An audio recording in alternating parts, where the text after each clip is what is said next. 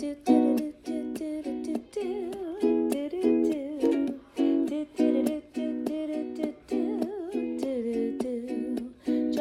your inner wisdom, design your life, live your director's vision, find your life.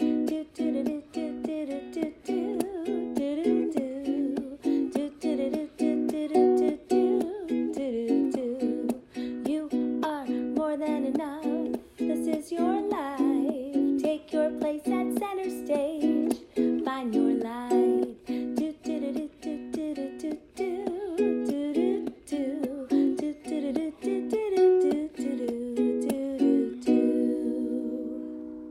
Hello, and welcome to episode 1 of Find Your Light, the podcast that helps women in theater take center stage in lives they love. I'm your host and grown-up theater kid extraordinaire, Emily Stamets. Now, normally what each episode will look like is some thoughts from me, followed by an interview with a badass theatrical human. But this first episode is going to look a little different than upcoming epis. Is epis a thing? I'm going to make it a thing because I like it. Anyway, it's important to me to lay the groundwork and be super clear about why I started this podcast and what my goals are. For the past 2-ish years, I've been a life coach for theatrical women and grown-up theater kids, and I love it. But what I've noticed is that the women I work with have trouble standing center stage in their own lives. Hence the tagline of this podcast. See if any of these scenarios resonate. You're tap dancing your heart out in the dark, and the spotlight is center stage empty. You're giving a brilliant monologue backstage where no one can hear you or see you. You're standing smack dab center stage in the wrong show. Or maybe you're operating the follow spot for 7 other people at the same time. Now, we're speaking metaphorically, of course. Designers and technicians, I see you. It's not bad to actually literally stand backstage if the work that you love is backstage or in the booth or the catwalk or the lobby. But in our extended metaphor, where the stage is life and you are the person that your life is supposed to be about, you should be in the spotlight. Here's another thing I've noticed. The folks I've worked with already know everything they need to know to live a focused, aligned, brilliant, fulfilling life. I mean, come on, we do it every day in our stage work. On the surface level, you can have fun crafting a director's vision for your life and aligning your costumes and scenic and audio choices to it, just like you would in a play. You can fine-tune your playwriting and start learning a new inner monologue. You can use the tricks and tools of stage management to reduce overwhelm and gain a modicum of control over the happenings of your life. Which, side note, I have a free mini e-course about this on my website, emilystamets.com. You should check it out. All the practical strategies of the theater work in our lives, and it's super fun to do. On a deeper level, though, all of the universal wisdom of the theater applies to our lives as well, especially when we feel the most stuck.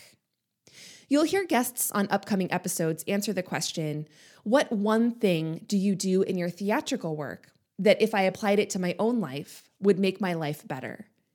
And the answers have nothing to do with color, shape, and form, or color-coded binders, or tap dancing. Sadly, I'm still waiting for the day when someone says tap dancing.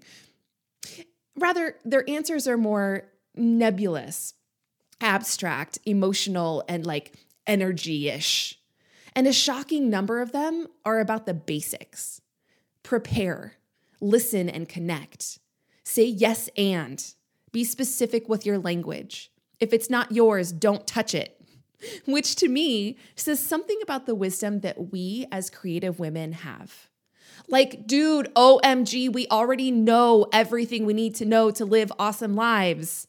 But somewhere between the awesome, aligned work that we do in the theater and the couch in our living rooms, we forget. And that's what this podcast is for. To help you remember that you are wise. You are brilliant. You know some seriously profound shit. I'm thinking of this wisdom in 2 categories, and I've organized the podcast around them. The first is inner wisdom, and the second is collective wisdom. Now, inner wisdom is the stuff that you know, like really know. It's the answers that come when you plant your feet, close your eyes, take a deep breath, and ask. It's the lessons you've learned the hard way and the innate smarts that you were born with. We all have this inner wisdom, and theatrical women have it in immense abundance. On the flip side, collective wisdom is the stuff that we know. It's the guidance we receive when we sit in a darkened theater after a long tech rehearsal. It's the systems and traditions that we inherit from the folks who have worked in this space before or who have performed these words before. It's the truth that comes when we plant our feet, close our eyes, take a deep breath, and ask, what would Patti LuPone say? We are so fortunate to be connected to both of these sources of wisdom through our work in the theater. Whether your last show was in high school, or you auditioned for your local community theater 4 times a year, or you're tapping your way through 8 shows a week on Broadway, you've got it. Because in the theater, we engage in a 360-degree study of humanness. Other arts and sciences look at smaller chunks, discrete pieces, one at a time: the brain, the body, the gut flora, color, shape, movement, words, thoughts, feelings. But in the theater, we explore them all. They're integrated. We've got to say lines and move and relate to others. There is a space with stuff in it and bodies with clothes on them and light so everyone can see all of that. There are words and music and silence. There is emotion and thought and transcendence. And even if we choose not to include one of those elements, that choice in itself becomes a statement. We're so lucky and so badass. Basically, what I'm saying is that you, as a theatrical human, have an honorary master's degree in human. And this podcast is all about helping you apply it. I hope you're ready. We're kicking off today with a segment that I'm calling Voices of the Ensemble. It's where I reach out through my microphone into your homes and bring in the thoughts, stories, and wisdom of listeners just like yourself. Today's Voices of the Ensemble is a bit of a mishmash of topics, with a common thread, of course, of how can I apply my theatrical awesomeness to my everyday life? Here we go. Hi, Emily. This is Allison Moon. So basically, to just recap, I was a lighting designer at 14 years old. I got kind of handpicked to help do technician stuff for outside rentals for my theater, and then I started doing lighting design and lighting tech stuff for a lot of local theaters, all before I could drive. And I liked acting fine, and I liked singing, and I was a talented kid, and I was conventionally good looking, and so for me, it felt very normal to go on stage. But what I found so empowering about being behind the scenes was exploring a lot of kind of nascent gender identity stuff and learning the power of capability and the power of strength, like literal physical strength, as well as tenacity, and to really advocate for myself. A lot of times when people would come in, they wouldn't believe that a 14 or 15-year-old girl was the person in charge. And I had to learn how to make sure that that was known, even for adults who were coming in to rent a space. But actually, it was much harder to convince my peers, who were often adolescent boys.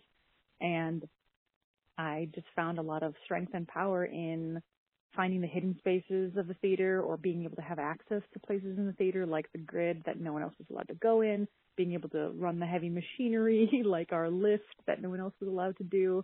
And I liked that. I liked having the ring of keys that gave me access. I liked the power of being the first person in the space and the last one to lock up. And while I certainly had jealousy come up when I was passed over on roles because people wanted me to be backstage because I was more capable, I would be given a role, and then I would say, hey, my director would say, hey, please, actually, could you be the stage manager instead? And I remember that being a little bit of a bruise to the ego, but I think that the stuff that I learned was far more empowering. And I enjoyed learning that way. And then I enjoyed, as I grew older, the power that comes from doing everything. Because I think oftentimes as an actor, that's one silo. But as a tech person, I learned every job. And I love having every job. I love knowing spaces inside and out And because of that experience, I ended up going into arts administration and starting by producing theater and doing executive assistant stuff for executive directors of theater companies. And now I'm a manager of my own theater space. And I love that that journey that started when I was 14 continued in that direction. So I'm very proud of that history. I'm very grateful to be able to share my story. Hi, Emily. My name is Amy Meredith. I am in San Diego, California. You asked me to give you a call and explain what I meant by my 9-to-5 job being my alternate universe and my theater job being my real world. I've been thinking about it all day today, the best way to describe it. And as I was thinking about it and going about my day-to-day and my job, I was also thinking about a show I'm doing. And as I'm working on my spreadsheets at work, I also have a spreadsheet on my desktop that has my show notes on it. So as I'm listening to my music, trying to do my regular job, I will stop and put in my notes for later on so I don't forget things. And yeah, it's like Superman and Clark Kent. I get to go to my jobby job that pays my bills and pays for my car and my Disney annual pass, and I sit and I do my work, and I'm very mild-mannered, and then I wait till I can leave, and I can go be in charge of my show, and I can lead my group and my actors and my singers, and I can do what I love, which is the theater and choreography.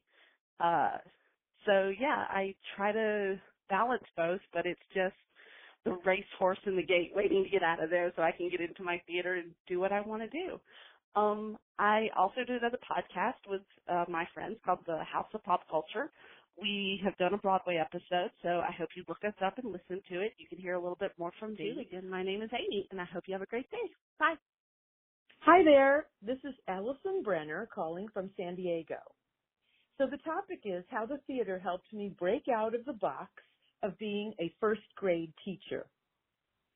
Well, being a first grade teacher does require some amount of acting, and many times I had to act angry and scold a child when I really wanted to bust out laughing, or I had to act surprised when I knew the outcome. Even reading a story to the class required acting out the parts. I was good at that, but it was really never enough. I didn't know it at the time, but the box I was in consisted of these walls: appropriateness, consistency, promptness, and responsibility.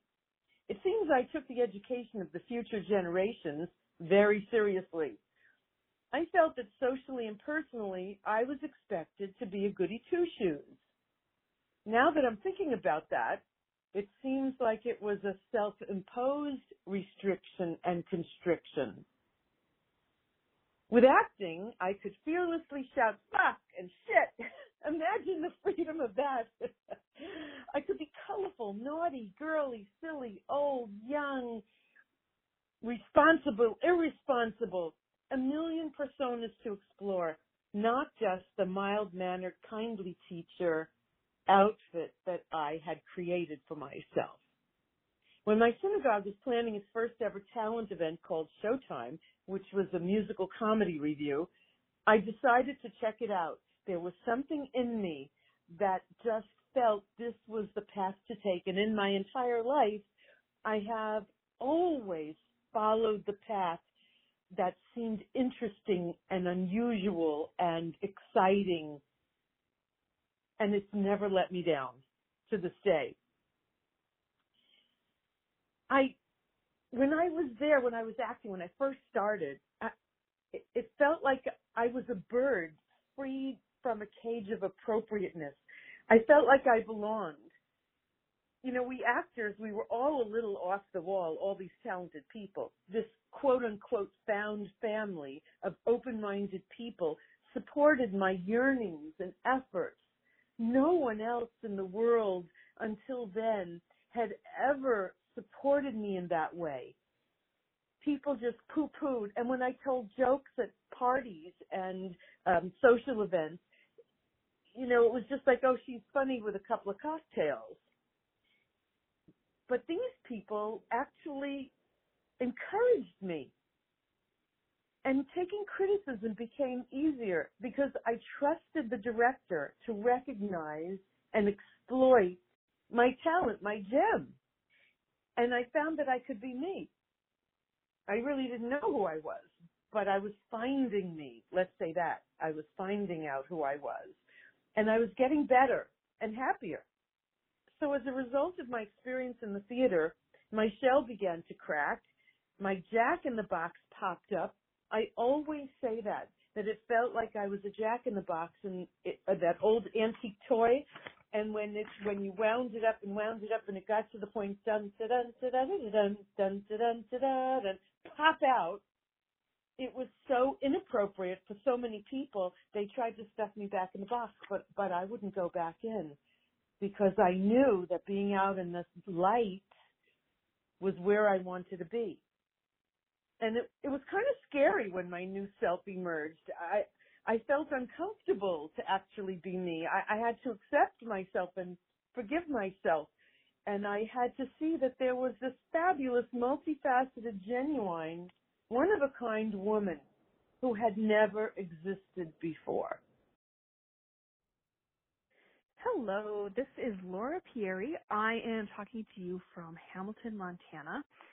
And I'm excited to talk to you about what's the most important life lesson I've learned in the theater. So I am a stage manager by schooling, and I have done semi-professional theater. And one of the wonderful things I've learned, especially as being a parent and running my own business, the most important life lesson I've learned so far in the theater is that I need to react calmly to every crisis, and I don't have to buy into other people's emergencies. Being a stage manager, you are taking information from so many different areas of the theater all at once. And rightfully so, everybody believes that their job is the most important.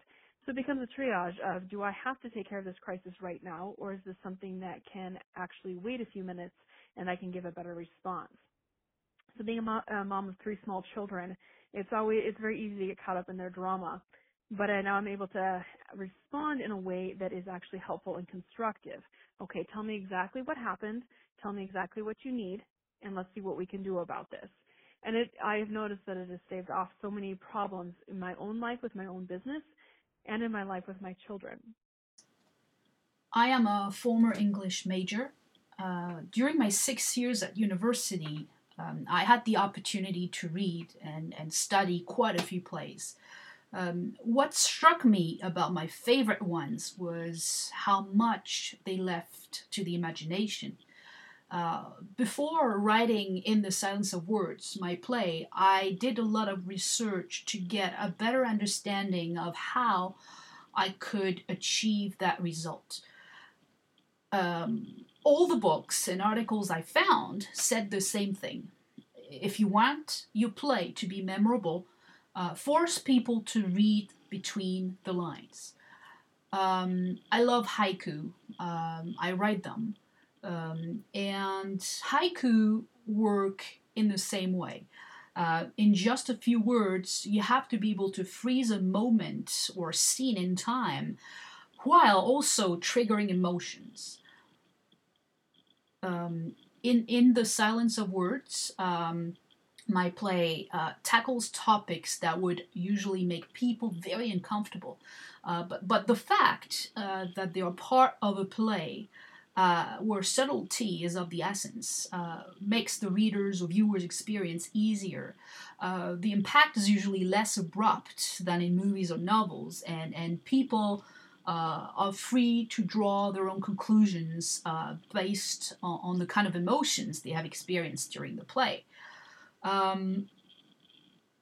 Truly, this is something unique about theater, and I believe that it is the reason why it is the best medium with poetry to use when you want to share an important message that could change the status quo. This is Caitlin Stafford from Spirit Gum Theater Company in Winston-Salem, North Carolina. And I think one of the most important lessons I have learned in theater over the years is to learn as much about everything as you can, because you never know when it will come in handy.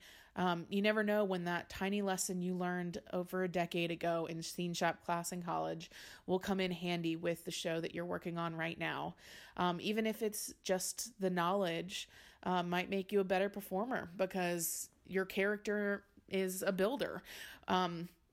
Especially actors, I think, need to spend the time learning about the parts of theater that are not the scene parts of theater, that are the backstage things, the builders, the costume designers, how to stage manage. All of those things come together that make a performance really successful because they're all making you look good. So you need to find out what they're doing to make you look good. And that'll make you respect them more. It'll make you admire them. And when you feel that way about what they're doing, you will respect yourself as a performer more. And you will maybe leave your ego at the door, and the performance, the production in general will be more successful. Hey there, this is Charlie Martin from Minnesota. I'm calling in just to talk about my experience playing a whore. I'm actually doing that right now. I'm playing Nimue in Camelot, and she's basically just like the lake slut, and I love her. It's really interesting for me because I feel like as, you know, a bigger woman, there's not a lot of roles that make me feel attractive when I'm playing them, and Nimue is doing that so much for me. I love playing Nimue. I get to feel really pretty, and I get to wear a pretty costume, and it just makes me feel so much more confident about myself that I can stand up there in this role and go, yes, I am desirable. We all know this. Yay for me. Hi, Emily. It's Vivian Lermond, and I noticed that you wanted a few words about experiencing dramatic ledges, and so I am leaving them with you. I really think that we all have experienced those dramatic ledges, and they're turning points where we have to make a decision to resist change or take a risk and jump. So it is the conflict that drives every plot forward, no less important in comedy than drama. And I choose to write comedy because it gives an audience a chance to see their own reflection in the characters I create. And while there may be laughter, there's also thought. And we look at it and say, gosh, I've been there. I've done that. That's me. And so that's why I'm a playwright, and that's why I really prefer to craft my words in a comedic way. Thanks for the opportunity. Hi, my name is Jen Abels, and I live in San Diego, California. I'm someone who has struggled with perfectionism all my life. I don't know what it is about beating yourself up or constantly ruminating over thoughts of what I could have done better or differently. I mean, it doesn't get me anywhere but angry, disappointed, or basically feeling like crap. But I honestly can't remember not feeling that way. So for that to have spilled over into my improv journey was no real surprise for me. As I started taking improv classes, I noticed I'd spend the entire drive home thinking about how I could have made a scene better, thinking I might never really get a handle of this improv thing. The further I got into classes, the harder I was on myself. I would be so in my head about not wanting to make a mistake that I'd end up overthinking a scene. And that would likely lead to a future scene not going great because I was still stuck on the mistake I made 30 minutes ago. And then I'd end up walking off stage, starting to beat myself up again, and then I'd continue that on the way home in my car, and sometimes even led into the next day. All this for a class that was supposed to be fun. During that time, I was taking classes with Tommy Gallen, and I asked him how to get out of my head. He broke it down in a way I hadn't really thought of. When I was in my head, I was missing what was happening in my scene with my partner, and in turn, I might be letting them down by not really listening or paying attention as fully as I should. And if I didn't let it go, I might carry that negativity into the next scene and the next and the next and the next. He encouraged me to just practice letting go. Sure, he said, you'll always make mistakes or think about things you could have done differently, but nothing beats just being in the present. Learn what you can and move on. He asked, what are you missing by staying stuck in the past? And that's the question that really hits home for me. What in my life was I missing by staying mentally stuck on past mistakes? What was I missing by letting my fear of making a mistake hold me back? Life is happening right now, not in the past. So sure, there's nothing wrong with analyzing what I might improve upon next time, but then let it go. Don't miss the life that is happening right now by dwelling on a past memory. It's gone, it's never coming back, but you'll have a million chances to create a new moment if you just pay attention to what's going on right here and right now, because really, that's all we ever have. I'd like to think that my scenes have really improved since then, both on and off stage. I sing with a couple musical improv teams, and I love it. And in general, I'm happier. I take more chances, and most of all, I'm more forgiving of myself. And that little nugget right there, that little piece of wisdom of forgiving myself, is something that I will forever be grateful for with the art of improv. Hi, my name is Alyssa Clifton. I live in Niceville, Florida. That's up in the Panhandle, practically in Lower Alabama, y'all. And I am the director of Drama Kids of Northwest Florida, which I have owned for the last 6 years. Before I was the director of Drama Kids, I was a stay-at-home mom, although I had several side hustles. I have been raising my kids, and when this opportunity to be the director of Drama Kids kind of fell into my lap, I was so excited, and the more I got into it, the more I realized everything I'd done in my whole life was training me for this particular point. I had always said that the only thing I was professionally trained to do was raise children, and that's because I had been a babysitter, I had been a housekeeper, I had worked at a toy store, I had done a party business where I dressed up like Fairy Princess or Alice in Wonderland or Glinda the Good Witch, and I would show up at parties and have fun that way. Everything I did was preparing me to raise kids. But then as I was raising kids, it turns out everything I was doing was preparing me to be the director of Drama Kids, because everything was theater. The crowd control, because I didn't have one kid, I have 8 kids, and those 8 kids have friends.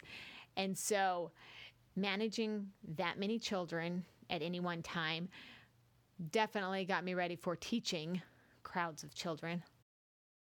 And as the kids got older and there were more things that people do not tell you, they tell you, oh, you've got your hands full when you have little kids. When you get big kids, no one mentions that you're going to have to go to 2 chorus concerts and a band concert and football practice and soccer game all on the same day. So that kind of training was preparing me to be a producer, turns out, and a director. Reading stories to my kids. I've always read stories to my kids, as do most moms. I've always done them with voices because that's who I am. It's just more fun.